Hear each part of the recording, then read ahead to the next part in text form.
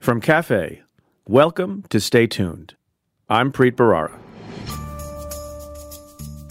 So if you were genuinely patriotic, if you genuinely love the country, and someone offers you a job that you know you're not qualified to do, you don't just take it. You should say no. That's Michael Lewis. He's the author of 15 books, including The Big Short, Moneyball, and Liar's Poker. His most recent book, The Fifth Risk, takes on the Trump administration. I speak with him about risk, civil servants, corruption, forest fires, and a lot more. That's coming up. Stay tuned.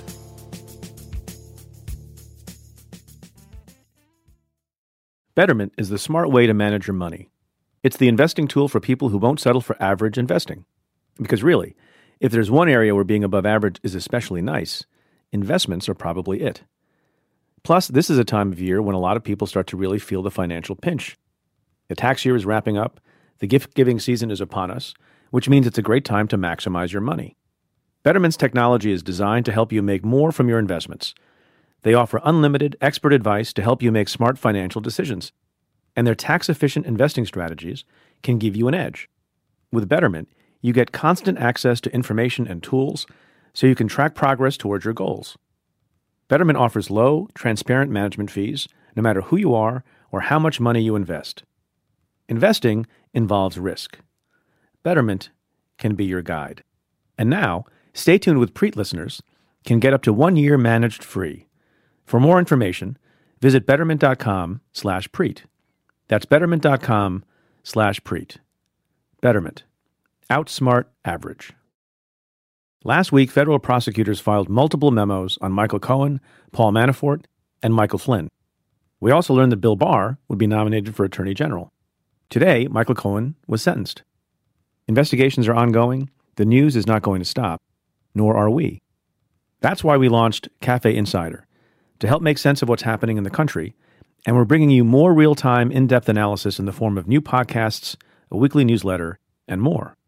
On our most recent episode of the Cafe Insider podcast, Ann Milgram and I broke down the memos, Jim Comey's testimony before 2 House committees, and the expected nomination of Bill Barr to be Attorney General. To listen to this episode and experience the rest of Cafe Insider, become a member at cafe.com/insider. That's cafe.com/insider. Okay, now let's get to your questions. Hi, Preet. Justin from Delaware here. My question is kind of twofold. Given the recent charges brought against Cohen from your old office, Southern District of New York, how do you see that playing out? What are your thoughts in that? And second part to the same kind of question would be, you must be tremendously proud of the work that they're doing. And in moments like this, do you miss it? Hashtag Ask Preet. Love the show. Continue what you're doing. Thanks. Justin, thank you for your 2-part question, which obviously was called in before the Cohen sentencing. We're recording this after lunch on Wednesday, December 12th. I don't have to guess at how it's going to play out because it just did in open court a few minutes ago. So you probably already know by now that Michael Cohen received a sentence at the hands of Judge William Pauley of 36 months or 3 years in prison. It's no surprise to me, given the briefing and given the seriousness of the offenses and given my personal experience with Judge Pauley, who's a fairly tough judge, but fair, that Michael Cohen was going to get jail time, which obviously must come as a huge disappointment to him and his lawyers, Guy Petrillo and Amy Lester and others, who advocated very, very, very stridently for a sentence of probation, putting forward in their memo, and as we've discussed on the show, a portrait of a man who had reformed himself and who had turned the corner and loves his family and now just wants to do good and right and be a law-abiding citizen. But as often happens in criminal proceedings like this, not so fast, because there's a whole series of crimes to which he pled guilty and months and years of conduct that was premeditated, even if some of it was, as he and SDNY and now the judge sort of suggested, happened at the direction of the President of the United States. So there's something called the sentencing guidelines, the U.S. sentencing guidelines, and the range under the guidelines as applicable to his offenses, Michael Cohen's offenses, was 51 to 63 months. So what to make of the 36-month sentence that the judge imposed? Well, the government, the SDNY, had suggested that the crimes were serious, but given the nature of his cooperation, not with the SDNY, but with the special counsel's office, that they would be okay with and thought it was appropriate that Michael Cohen maybe get a modest downward variance from the 51 to 63 months.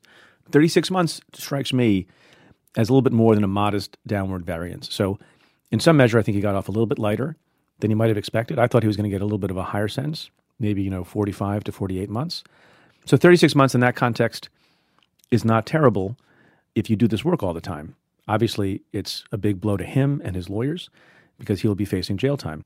A couple of other interesting things. During the course of the proceeding, I understand Guy Petrillo, who I used to work with and have great respect for, took a shot at the office that he used to work in, SDNY, which I haven't read the whole transcript yet, but sounded a little unfair to me, saying that the Southern District was trying to make the case against Cohen bigger than it actually was. I don't know if I buy that. I think it's pretty significant. Judge Pauly is a fair judge, and though he didn't give him, close to 51 months, he gave him 3 years. That's a real sentence and real jail time. And since there's no more parole in the federal system, he will serve virtually all of that. It's also notable, maybe symbolically, if not as a practical matter, that the judge also, and it's less reported, the judge also gave him, Michael Cohen, a 2-month sentence with respect to the charge he pled guilty to in the special counsel case. Remember, there are 2 cases. There's the case that SDNY brought with respect to tax fraud and other crimes, and there's the false statements on the Moscow project for which he pled guilty in connection with the special counsel investigation. And that false statement charge garnered him a prison sentence also, even though the guidelines range there was 0 to 6 months. It's of no practical consequence because the judge mandated that those terms be served concurrently, so he'll only do the 3 years. I think it's sort of important symbolically that the judge nevertheless decided, notwithstanding substantial cooperation with the Mueller team, and notwithstanding that many people who are charged with such a crime, even if convicted at trial, get little or no jail time, that the judge found it important to impose 2 months. One final point, perhaps, about Michael Cohen. I have wondered aloud, as have some others, why it is that Michael Cohen is agreeing to be sentenced now, even though he continues to cooperate, even though there's some aspects of his cooperation that have not seen the fruit that the special counsel's office expects, have not seen the light of day. There's no testifying in other trials. And the way that Michael Cohen's lawyer has explained it is that Cohen wants to get on with his life. He doesn't want to have to, twist and turn and wait for the months or years that might have to pass before all of his work and cooperation is over. The interesting thing is, and maybe I'm overstating it, but it just occurs to me in the few minutes after the proceeding, that Michael Cohen was not remanded into custody at the time of the guilty plea. That sometimes happens with dangerous criminals. And on the white-collar side, often a criminal defendant is permitted to surrender after he or she gets his affairs in order. And in this case, Judge Pauly said that he has to report for prison on March 6th. So that gives him almost 3 months to get his affairs in order. I mention that for 2 reasons. One, you might argue that if Michael Cohen really wanted to get this behind him, and some people do it, like, look, I pled guilty early, and I decided to cooperate early, and I wanted to proceed to sentencing right away. The best thing for me is to get that prison sentence under my belt as quickly as possible so I can be free and with my family. He didn't do that. The second reason I mention it is there is still the possibility, I don't know how likely it is, that we're not done and finished with respect to Michael Cohen's prison sentence. There is a rule of federal criminal procedure under which even after you've pled guilty, and sometimes even after you've been sentenced, that you can still get the benefit of a reduction in sentence if you cooperate further. And so I don't know what the status is of his completion of cooperation with the special counsel's office. Maybe I missed it, but it sounded like they said his cooperation has been substantial. I don't know that they've said it's been fully completed. And as often happens in the world, which is why you have this provision of criminal law procedure, somebody is in prison or has pled guilty or has been convicted at trial, and then the prosecutor's office decides, well, we want information about crime X against person Y. Why don't we go back to this one defendant who we prosecuted? So it is still possible that sometime between now and March 6th, or even after that, Michael Cohen could strike some other kind of arrangement with the special counsel's office. It sounds like his cooperation is at an end, and SDNY had enough of him and don't want to use him for any further purpose. I'm less certain about that with the special counsel. So in all likelihood, he'll be reporting for prison on March 6th, but there's an outside shot that there's more here than meets the eye. As to your second question, yes, I'm extremely proud of my colleagues. It still is the case that I hired most of the people who were over there. I know all the people who worked on the Cohen case and various other cases, some of which you read about and some of which don't get public attention. You may have seen over the weekend, I got my back up a little bit when someone who's on Fox News named Greg Jarrett took some shots at the AUSAs. He literally called them morons. And then separately, suggested it should be against the law for people so young to bring criminal cases against other people, which is foolhardy and silly on a number of levels, which maybe I shouldn't dignify with a response, but maybe I will. And among those things is, the people who go to the Southern District, they're not perfect. You don't put them on pedestals. People make mistakes. People sometimes underreach, they sometimes overreach. They do the best they can. But if ever there was a group of people who were trying to do the right thing for the right reasons and making personal sacrifices along the way, this group fits that description. And as for being young, I think all the people on the Cohen case are in their 30s. As has been pointed out to me repeatedly, the lawyers who worked on the Watergate matter were mostly in their 30s. The lawyers who worked on the prosecution of Spiro Agnew and took him out of office were in their 30s. I believe that President Trump himself has a person who is not very skilled at the law and about understanding the courts, named Stephen Miller, is younger than most of those AUSA. So this idea that you're not 70 doesn't mean you're not a great lawyer, doesn't mean you don't have great discretion and judgment. People who are young, they're energetic, they're idealistic, they have a lot of vigor, and that's one of the things I love and miss about the office. So good luck to them. Job well done. This next question comes from a tweet from L. Hunt, who asks, what might motivate Maria Butina to plead guilty? Seems like a death sentence for her. Appreciate your thoughts. Love your show. #AskPreet. So you're referring to the person who has been charged by federal prosecutors for basically being a spy from Russia in the United States. Among other things, there's evidence that she has close contacts with members of the Russian government, has been involved in the United States in trying to ingratiate herself with members of corporate America, lobbying groups like the NRA and other public officials. So the fact that she's pleading guilty, I think, is significant. The fact that the reports are that she's not only pleading guilty, but agreeing to cooperate and give information about her associates and her conduct and other people's conduct is even more significant. So what motivated her to plead guilty? It's hard to know. It's a personal choice, as we've been saying on the show for months and months and months. It could be that she didn't want to face jail time. She's a young woman, 30 years old, and the prospect of having less prison time is appealing to a lot of people on a cost-benefit basis. It also may be that the reason she's deciding to cooperate is that they really, really want information from her, and she's made some personal decision that it's worth doing that. I don't know if it's a death sentence for her. Presumably she will stay in the United States. I don't know exactly what the deportation issue will be once she's done cooperating. It's a little bit harder to keep foreign nationals who cooperate and who are at risk of harm when they get deported back to their country. It's harder these days to keep them in the United States. It is true that it may be problematic for family that she has in Russia. People don't take kindly to folks turning into government cooperating witnesses. I prosecuted and oversaw prosecutions of Russian spies, most famously in 2010, the group of 10 Russian illegals, including Anna Chapman, who became famous, at least for a few weeks. And they pled guilty and then were basically transferred to Europe by way of a tarmac in a neutral country where they were exchanged for spies that the Russians were keeping. I don't know that anything like that is in the offing here. I think it's very, very premature. I think there's no reason to speculate about that. The one thing that I do think is interesting is that, remember, Maria Butina is not being prosecuted by the special counsel. And so it's really interesting to me to understand more clearly now that even though the Butina case has gone to the D.C. U.S. Attorney's Office, we could see a replay of what happened with Michael Cohen, that she may not only be giving information that's useful to the D.C. U.S. Attorney's Office, but also, once again, incredibly useful information, whether about the NRA or about collusion or anything else. And she's in a particularly interesting spot to give that information because she's Russian, not an American.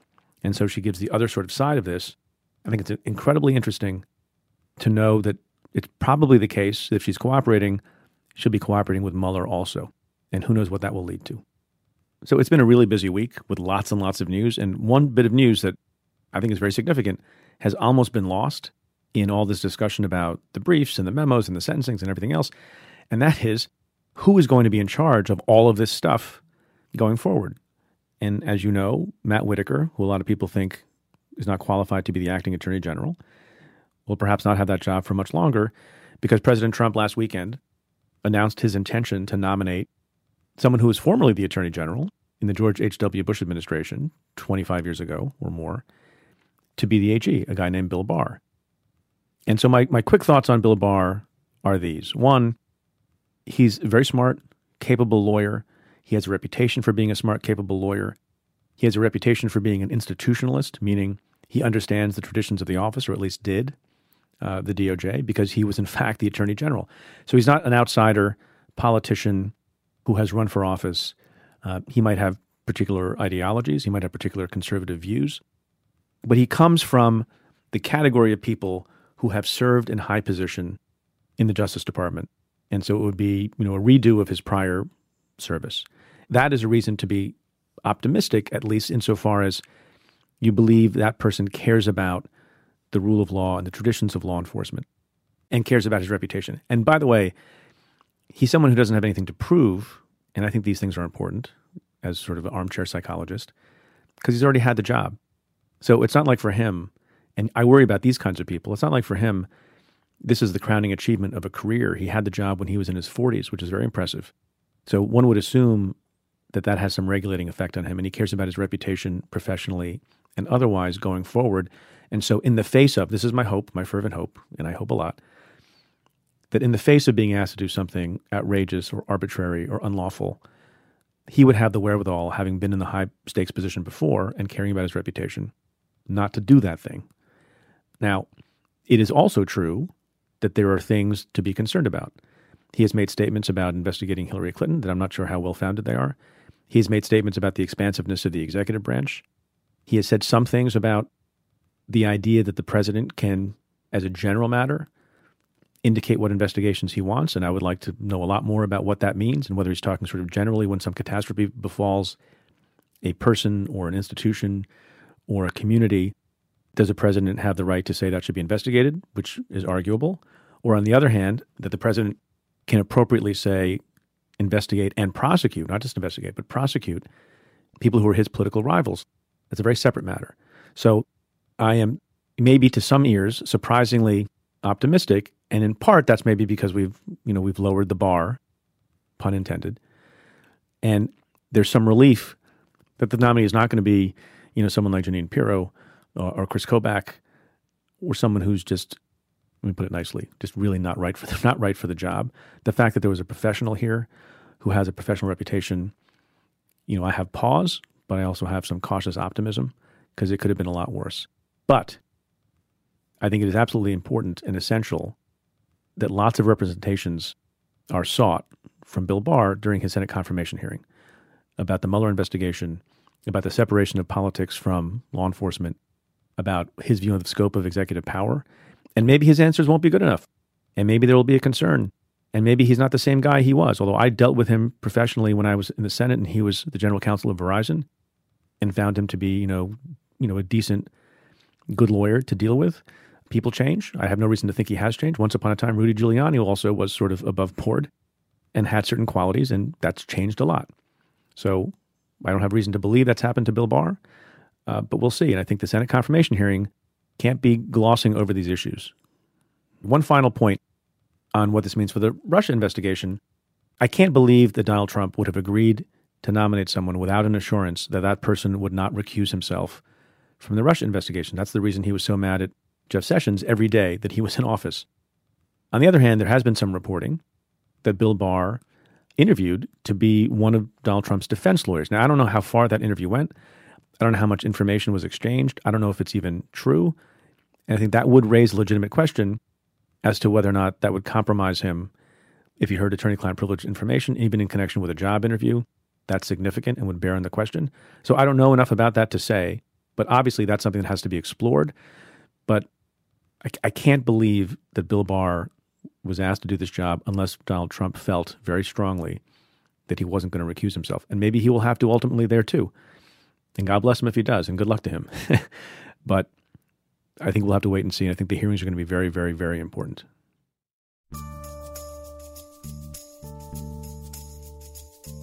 My guest this week is Michael Lewis. He's the author of 15 books on subjects ranging from sports to Wall Street to Washington. And they have some common themes: corruption, brinksmanship, hubris. His new book is The Fifth Risk. It's a look at what happens to the federal government when the people at the top don't know or care how it works. I speak with him about the dedication of civil service workers, Trump's attack on trust, and the dangers of willful ignorance, and his favorite quality in a person. That's coming up. Stay tuned.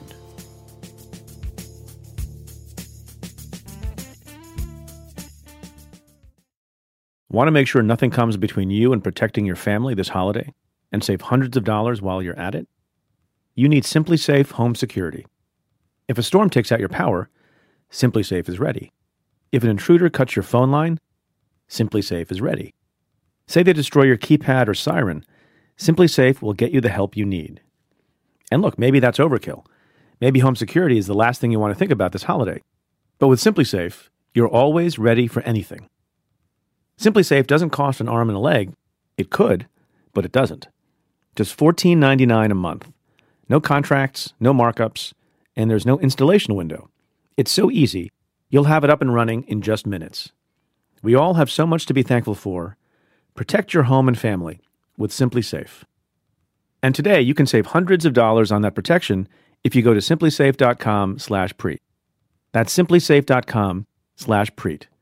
Make sure to use that URL, because that's how they know we sent you. But hurry, this holiday offer is ending soon. simplisafe.com/preet. Michael Lewis, welcome to the show. Thanks for having me. A longtime fan, first-time caller, as they say. So you've written a lot of books. I think you're up to 15, is that right? I never really count them. Well, we count. I'll trust you on that. My folks counted. It is 15. And we're going to get to the book in a minute called The Fifth Risk, but I thought I'd ask you a broader question about sort of the body of your work, and I'm a huge fan of it, and I've read a lot of your books, and so thank you for your service to the public through your writing. But you've sort of written about corruption and malfeasance in multiple areas, in sports, in business, Wall Street, and in government. Have you found through all the work you've done and investigation you've done that there's a difference in how things go wrong in the different areas and some things that are the same? Or how do you think about that? Are those distinct areas or not? So I'm spitballing here because this isn't something I've spent a lot of time thinking about. That's perfect for a podcast. But what I'd say is, in each case, so I haven't really written about corruption in sports much. But I've written about like inefficiencies and stupidity in sports. It's a little different. Yeah.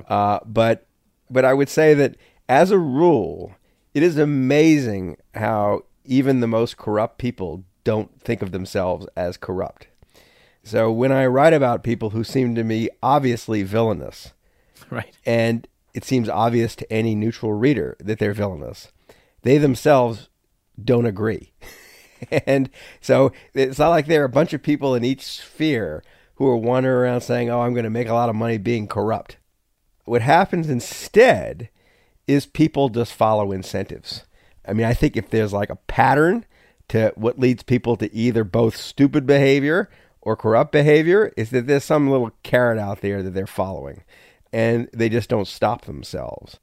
And, the run-up to the financial crisis, whatever laws were broken, and probably not enough laws were broken. It was really a case where an awful lot of stuff that happened that was awful was perfectly legal.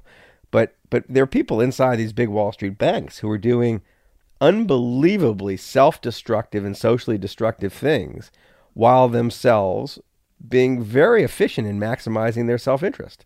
But why is it that in all those places, the same incentives exist, whether you're talking about sports or you're talking about business, or you're talking about government, so people can, do the wrong thing, but not everyone takes advantage of those incentives or follows those incentives? So this is a really great question, like why some people do and why some people don't. Yes, so solve that for us. If you could solve that problem, we would have no problems.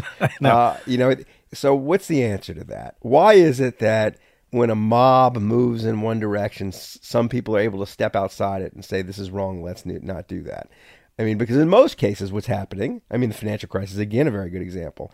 Everybody pretty much is following these bad incentives. And it's really only a handful of people who are in the inside who say, nah, let's not do this. And if they do say it, they tend to get trampled. But the quality in the person who behaves well, even when the world's paying him to behave badly, I'd say, this is going to sound trite, but if there's one kind of unifying trait in the characters I've written about who sort of stand apart, they still hear their mama's voice in their heads. They haven't become so detached from who they were when they were little kids, when their mom was trying to raise them and their dad was trying to raise them, that they hear that voice and they kind of say no. That's the closest thing I can find to an answer to the problem. It's like, raise them well and stay in their heads. So it's basic stuff, right? So very basic stuff.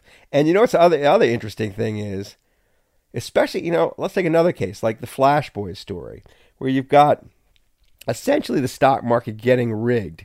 Thank you, stock exchanges, who figure out that they can make more money selling advantages to a handful of privileged people, the high-speed traders, than they can just matching buyers and sellers in a neutral way. And this whole elaborate ecosystem gets generated really to basically fleece ordinary investors, to skim off the trades of ordinary investors. And then you have a couple of people inside of Royal Bank of Canada who find out what's going on, and instead of joining in the party, they decide to set up an honest exchange. Why do they do that? And it's the funny thing is, it's such a stark case of sort of like private sector heroism. You would think that the people who do it are self-consciously heroic, or self-consciously moralistic or righteous. But getting those guys to say anything nice about themselves is extremely difficult. They're very uncomfortable if you start talking about them. Well, that's very funny. It's just sort of like how they naturally were. They don't like to think of themselves as the good people. What was funny about that is you first said that the corrupt people don't think of themselves as corrupt. The good people don't think of themselves Now I'm saying the good people don't think of themselves as the good people. It's so people just do. Because anybody who's really good isn't spending a lot of time dwelling on his own goodness. So it's about habit and good parenting. I think that has a lot to do with it. I think some people, you must have run across this in your previous life, a lot of people get into bad situations or do bad things because they've got some hole to fill. There's a neediness about them. And a lot of the characters who I've admired, who stood against corrupt or inefficient or broken systems, are people who don't actually have a great neediness. Like they didn't need me to write a book about them. When I smell someone like really wants me to write a book about them is when I lose interest. So all my characters have been kind of like wary and different. Right. They don't care all that much what I'm writing. They're not asking me to see the manuscript, none of that, because they really sort of like, they have some detachment from themselves, and they are who they are. They know who they are, and they aren't looking for the world to tell them who they are. Is that confidence, or is that just being comfortable in your own skin, or is that the same thing? It's a combination of things. I think it's related to confidence, but it's a sort of self-possession. Some people seem sort of self-possessed. I can remember when I was must have been like middle school, when I heard a teacher refer to one of my classmates as self-possessed. And I thought, what the hell's that? And then I kind of looked it up and I thought, well, I want to be that. I don't think I've ever quite gotten there, but you meet people who just sort of like, there's a kind of armor around them. And Billy Bean's this way. Brad Katsuyama's this way. A lot of the guys in The Big Short are this way. And it enables them to sort of stand back from the world a little bit rather than do the things the world is encouraging them to do that might not be so good. I'm going to play this portion of the podcast for my daughter, who's 17, because I have called her self-possessed, and so I want her to appreciate how much of a compliment it's a huge compliment. That is. I mean, it's like one of those qualities that, it sort of might be my favorite quality in a person, because it leads to all these other things. It leads to not getting swept up in the moods of the moment, and it leads to kindness towards people who are sort of ostracized and on the outside. It leads to generosity, because it's just kind of an awareness, because when you're not self-possessed, when you're sort of looking for the world to tell you who you are and looking at the world for constant affirmation, looking at the world to fill you up because you've got this hole inside you, you just cease to notice much, I think. And you just do, right. And just one more point on this, then we'll move on to your book. So self-possession is different from courage, because some people have said famously that courage is the most important quality because other good qualities spring from that and good behaviors spring from that. But it's not courage. Courage is something, it sounds like you're saying, is too self-referential and too self-conscious. Self-possession is just, you don't need other folks, and so you have the clearer path and you go and do the right thing, as opposed to having to put on sort of a brave air of fearlessness which is what we think of courage being. Yeah, well, I think people, right for a start, they sort of misunderstand courage in the first place as an absence of fear, when courage really is a sort of overcoming a fear. And courage is it can be there sometimes and not there other times in the strangest ways. I mean, like in the Red Badge of Courage, the protagonist is a hero one time and a coward the next, and it's the same character. Right. And I think that's probably, I bet people who've spent a lot of time in battle have seen this, that, you know, you don't never know what's going to provoke courage in a person. But so the answer is correct, but I think, you know, you're probably more likely to be brave in situations if you're also self-possessed. I think that's a good analysis. So your book, The Fifth Risk, explain to everyone what The Fifth Risk is. Let me explain it this way, how I came up with the title. Twice when I was working on the book, which is about essentially the risks posed by the Trump mismanagement of the federal government, I asked people to list for me the top 5 risks they were worried about. Once it was in the White House, and once it was in the Energy Department. And the first time, a woman in the National Security Council said, you know, it was like terrorist attack with a nuclear weapon, a pandemic, 2 natural disasters at once that overwhelmed the country. And she got to 5 and she couldn't think of the 5th. And I thought that was kind of cool, that she had 4 in her mind, but she couldn't think of what the 5th was. And I got to the Energy Department. I was talking to the chief risk officer of the Department of Energy, a fellow named John McWilliams, who'd come out of the private sector, was a Goldman Sachs banker, and he'd cataloged all the risks in the Energy Department. I said, give me your top 5. And he said, you know, Korean nuclear capabilities, the Iran deal falling apart, the electric grid going down or being attacked, and the other one was, I think, a loose nuke or something having to do with a nuclear arsenal, which the Energy Department oversees. And I said, what's the 5th? And he said, it took him a long time to think of it. And then he finally says program management. But what I actually thought of the 5th risk as, it's not as program management. I thought is the thing that's hard to think about, because the federal government, when you step back from it, is managing this vast portfolio of risks, many of them existential. And at any given time, we may be focused on 1 or 2 of them, but this bureaucracy is managing many of them. And it's the ones that we're not paying enough attention to, is the ones that are going to get us in trouble. So that's what I thought of it as. I thought of it as the risks we are not paying sufficient attention to.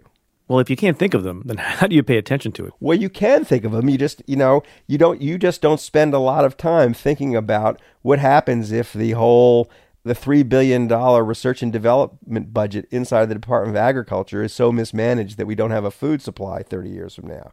You don't think of what happens if the people who test our nuclear arsenal don't do their jobs well, or if some loose nuke is floating around Eastern Europe and the person in the Energy Department who's supposed to run down loose nukes is taken off the job because Trump thinks it's not important.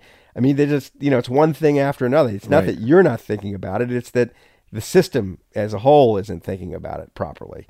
And I think this is the problem we face, is that we've got a unique in my lifetime, and probably in the history of the country, you've got someone in the White House who is absolutely ignorant of the government he's meant to be managing.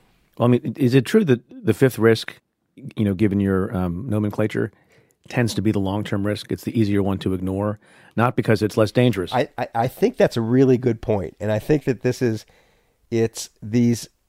the reason the guy at the Energy Department said program management was what he was thinking was, we have these very long-term problems that we're managing. I mean, the most obvious one is climate change, but he was thinking more narrowly than that. But very long-term programs we're managing that require constant attention, and they aren't sexy or dramatic, but if they go wrong, they can go very wrong. And as an example, he offered the Hanford waste cleanup in eastern Washington. The United States government, during World War II, created a plutonium manufacturing business, the plutonium for the bombs that were dropped in Japan. And they were working so fast that they paid no attention to the waste product, and millions of gallons of incredibly toxic stuff was poured into the soil on a site that's kind of 600 square miles. And there are plumes of just lethal radioactive waste moving towards the Columbia River. And the Department of Energy spends $3 billion a year trying to both clean it up and prevent the stuff from getting into the river. And if you ask, these people who are doing it honestly, how long this is going to take and what it's going to cost. They say $100 billion in 100 years.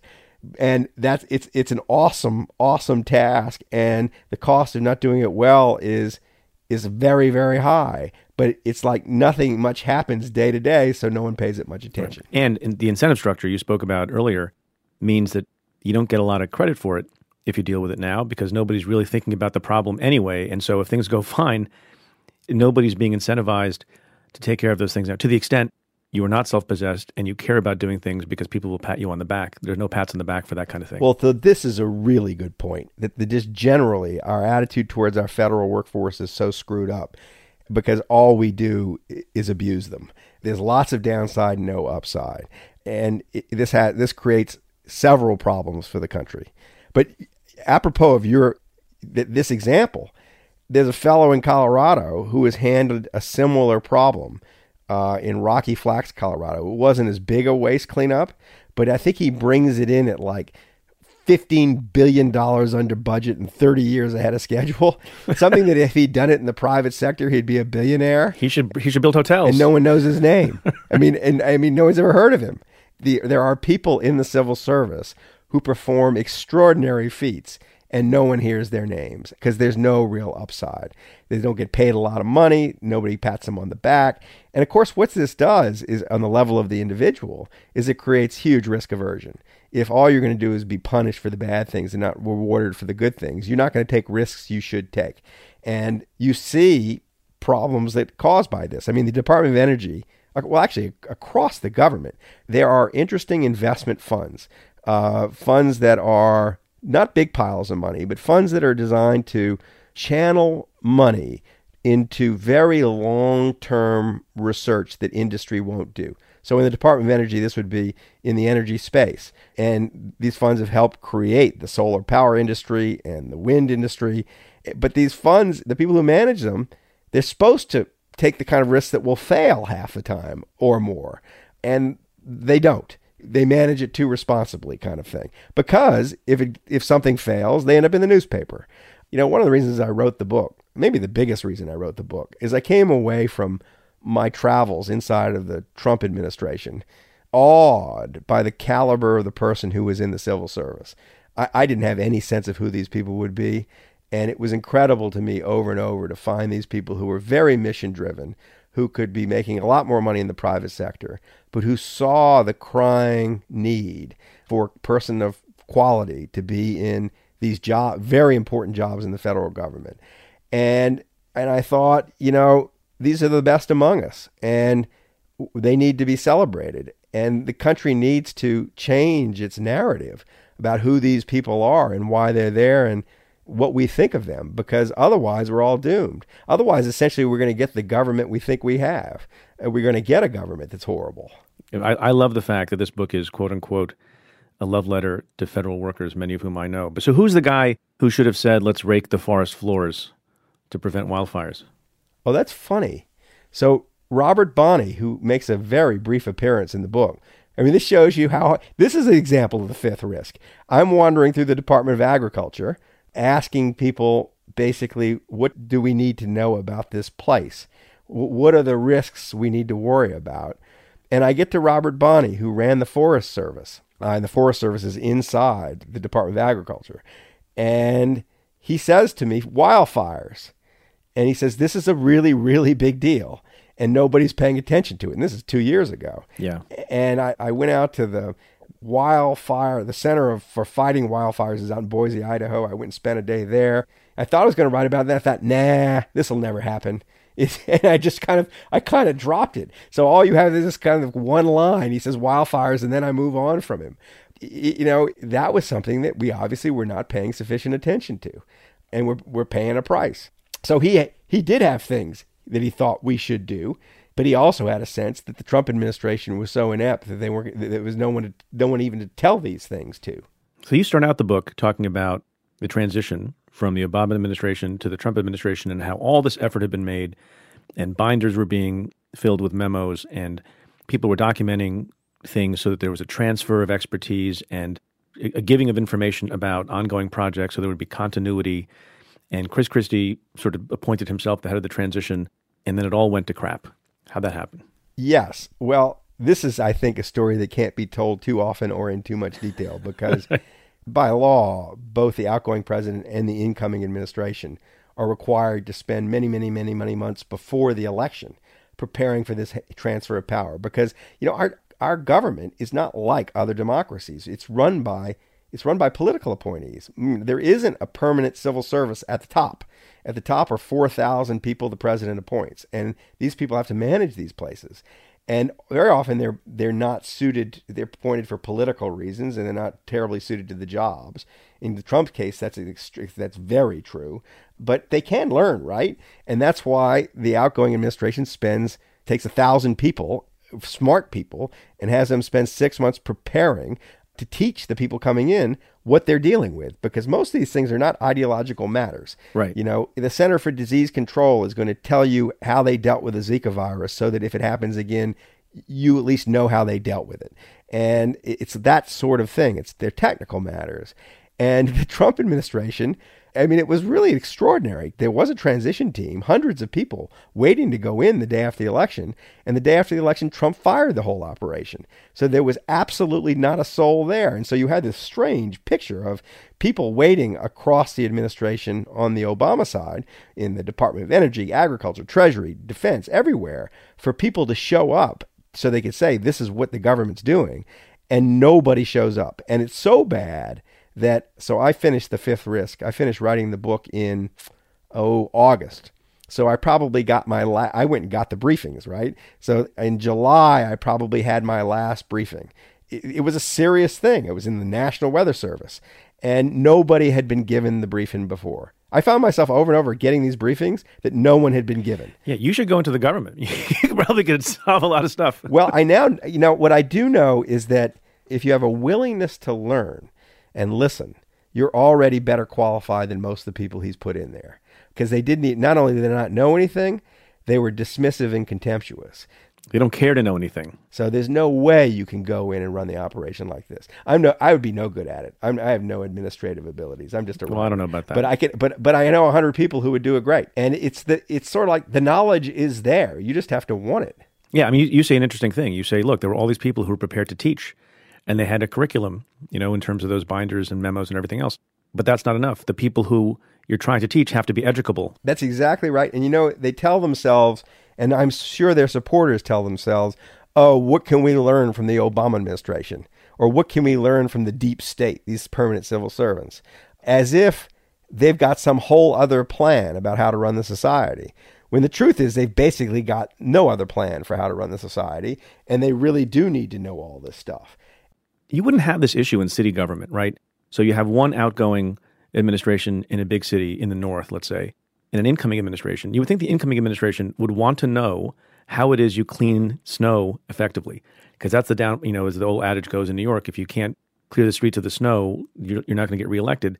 Why is it different in the federal system where people think of this as the deep state and think they know better and they don't have to learn from other folks when, as you say, so many things that happen in the government, whether it's forest fires or preventing disease or anything else, is not at all partisan or ideological? I think it's as simple as it's really complicated and it's a long way away. Everybody's got the city right under their nose. If the trash doesn't get picked up, you notice that day. Right. But if underbrush isn't being cleared in national parks, or if the nuclear weapons aren't being properly assembled, you might not find out for years. So I think it's a matter of the public's attention. And I think there's also this other problem of the whole country needs a civics lesson.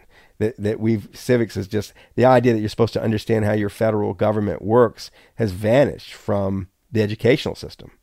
And, I live in Berkeley, California, and I'm surrounded by people who are obsessed with national politics. I was so obsessed with national politics that they might not notice that their garbage didn't get picked up that day. I have a file of a piece I've never written. It's called "Why Does My City Council Have a Foreign Policy?" And so here, of all places, people you would think would really know about how the government works. But when I would be at lunches or dinners or wandering around the streets of Berkeley and people would ask what I'm working on, I'd say, I'm writing something about the energy department. And basically I get a blank stare back. Like, what does that do? And, oh yeah, they're in charge of the oil reserves or something. But in fact, it's the Department of Nuclear Weapons. And I didn't, Right. one of the reasons I was so engaged with the subject is I didn't know. I had no idea what went on in the Department of Agriculture or the Department of Commerce. So I think we've had such a long period of relative peace and prosperity that there has not been the urgency to know. You make a very important distinction that I want to make sure we crystallize even a little bit more in the time remaining, and that is, it's not just that people come in and do a bad job being in charge of certain things, whether government agencies or companies or anything else, because they lack expertise. It's also because they lack this will to learn and they have a disdain for it. And so one of the departments you talk about is the Department of Energy, which is run by Rick Perry. And I just want to read you my favorite description of the heads of that department from the New York Times maybe a couple of years ago, and then ask you a question. And they're describing Rick Perry's predecessors in an article in the Times by Coral Davenport and David Sanger. I should give them credit because it's one of the best juxtapositions that I've seen. Before Mr. Moniz, the job belonged to Stephen Chu, a physicist who won a Nobel Prize. For Mr. Moniz, the future of nuclear science has been a lifelong obsession. He spent his early years working at the Stanford Linear Accelerator. Mr. Perry studied animal husbandry and led cheers at Texas A&M University. So making clear that he was not as qualified, was not a Nobel Prize winner, but couldn't Rick Perry or someone like him still be good at the helm of an agency about which he or she does not have a lot of expertise if they had some different quality? Absolutely. I don't think you have to be a nuclear physicist to run the Department of Energy. And in some ways, it might be a little bit of a handicap because you might get too much in the weeds and stuff when you should delegate.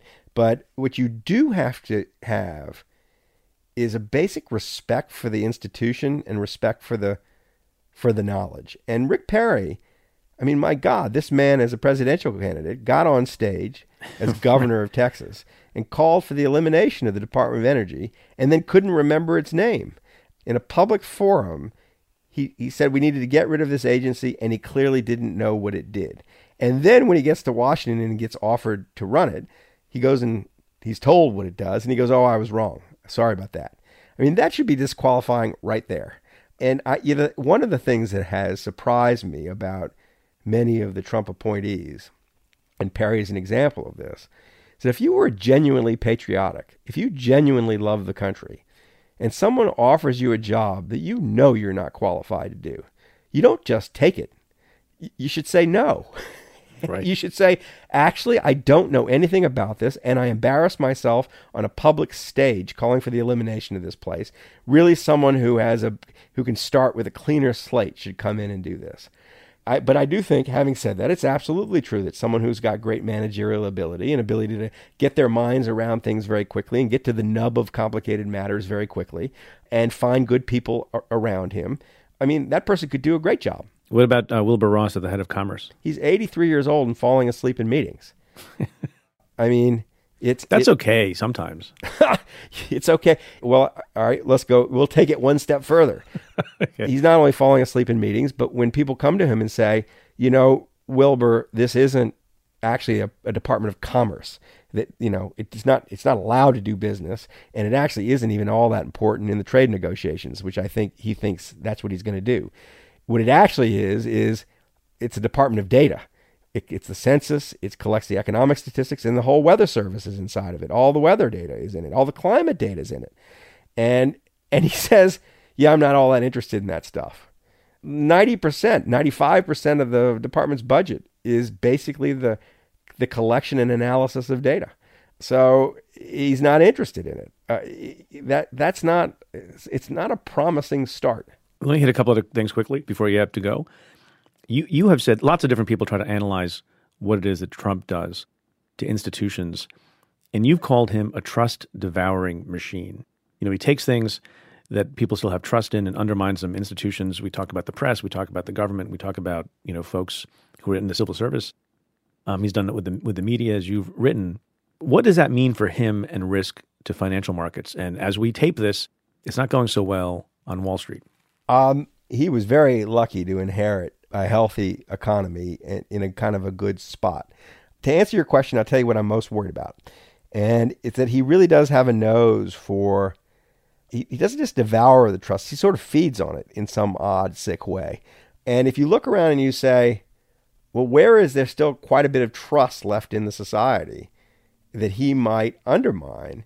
The natural place is the dollar and Treasury securities. And it's very easy to imagine him when things get bad, when the stock market's doing poorly, when the economy starts to not look so good, when interest rates are going up and the deficit, again, we start talking about. I mean, it's amazing we're not talking about the deficit. But in any case, I can easily imagine him freelancing in some arena in Alabama. And he says, they talk about the deficit, but who do we owe that money to? We owe it to the Chinese, and they stole it. And he said, we don't have to pay that back. It would be so in character, and it would also be in character of his audience, of his fans, to stand up and cheer. We're not going to pay the Chinese back. We owe them $2 or $3 trillion. They're sitting on all these Treasury securities. And that, it's a hard technical matter just to selectively default like that, and probably you couldn't do it, but you wouldn't even have to. That the minute he found a political market for that view, he could create a catastrophe, a financial catastrophe. That I worry when people ask me, where does the next financial crisis come from? I think it comes from Trump. And the question is how, and this is one path. So is that a fifth risk, or is that a fourth risk? No, it's totally a fifth risk, because nobody's, as far as I know, I'm the only one talking about it. Right. But well, I'll start talking about it too. Play it out in your head, Preet, because what happens is that the minute that you have questions about the creditworthiness of the United States and about the soundness of the dollar, I mean, about people wanting to hold the dollar as a reserve currency. I mean, this is the natural thing that follows from the U.S.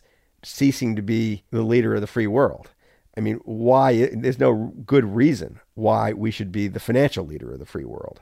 And I think we're not that far away from that kind of scenario. And it's a different sort of financial crisis that provokes, because in the 2008 financial crisis, you had an entity that could step in and calm everything down, and it was the United States government.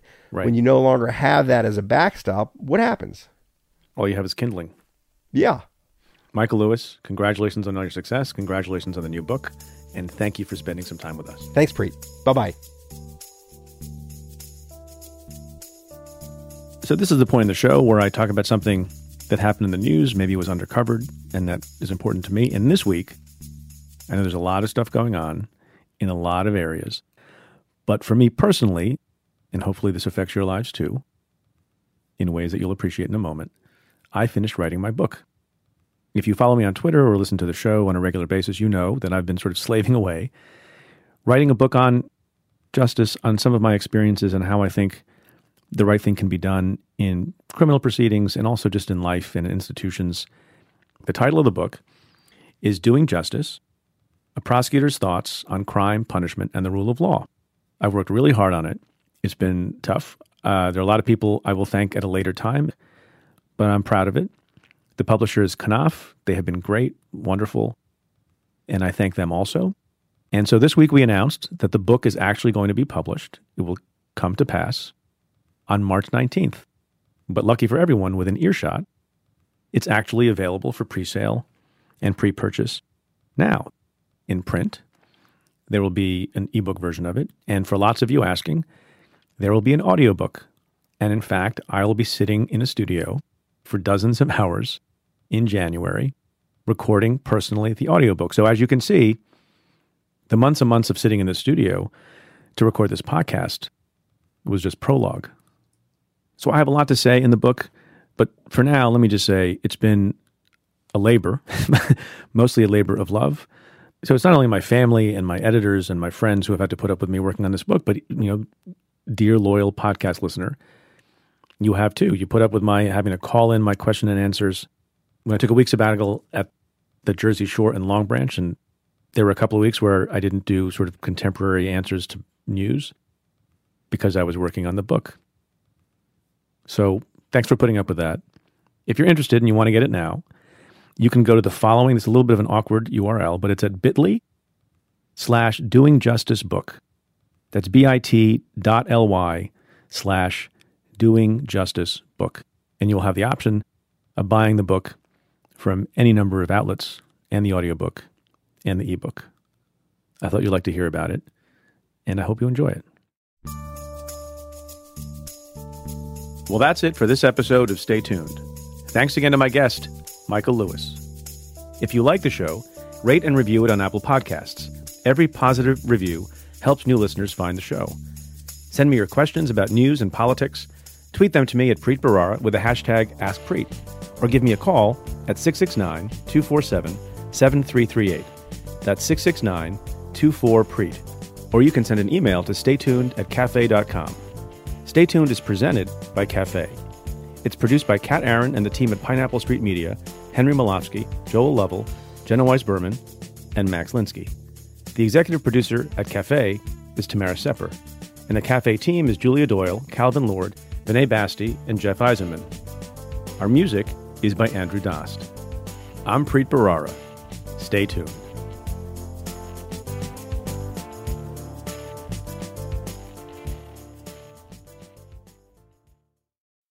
Simply Safe is the home security for right now, when feeling safe at home has never been more important.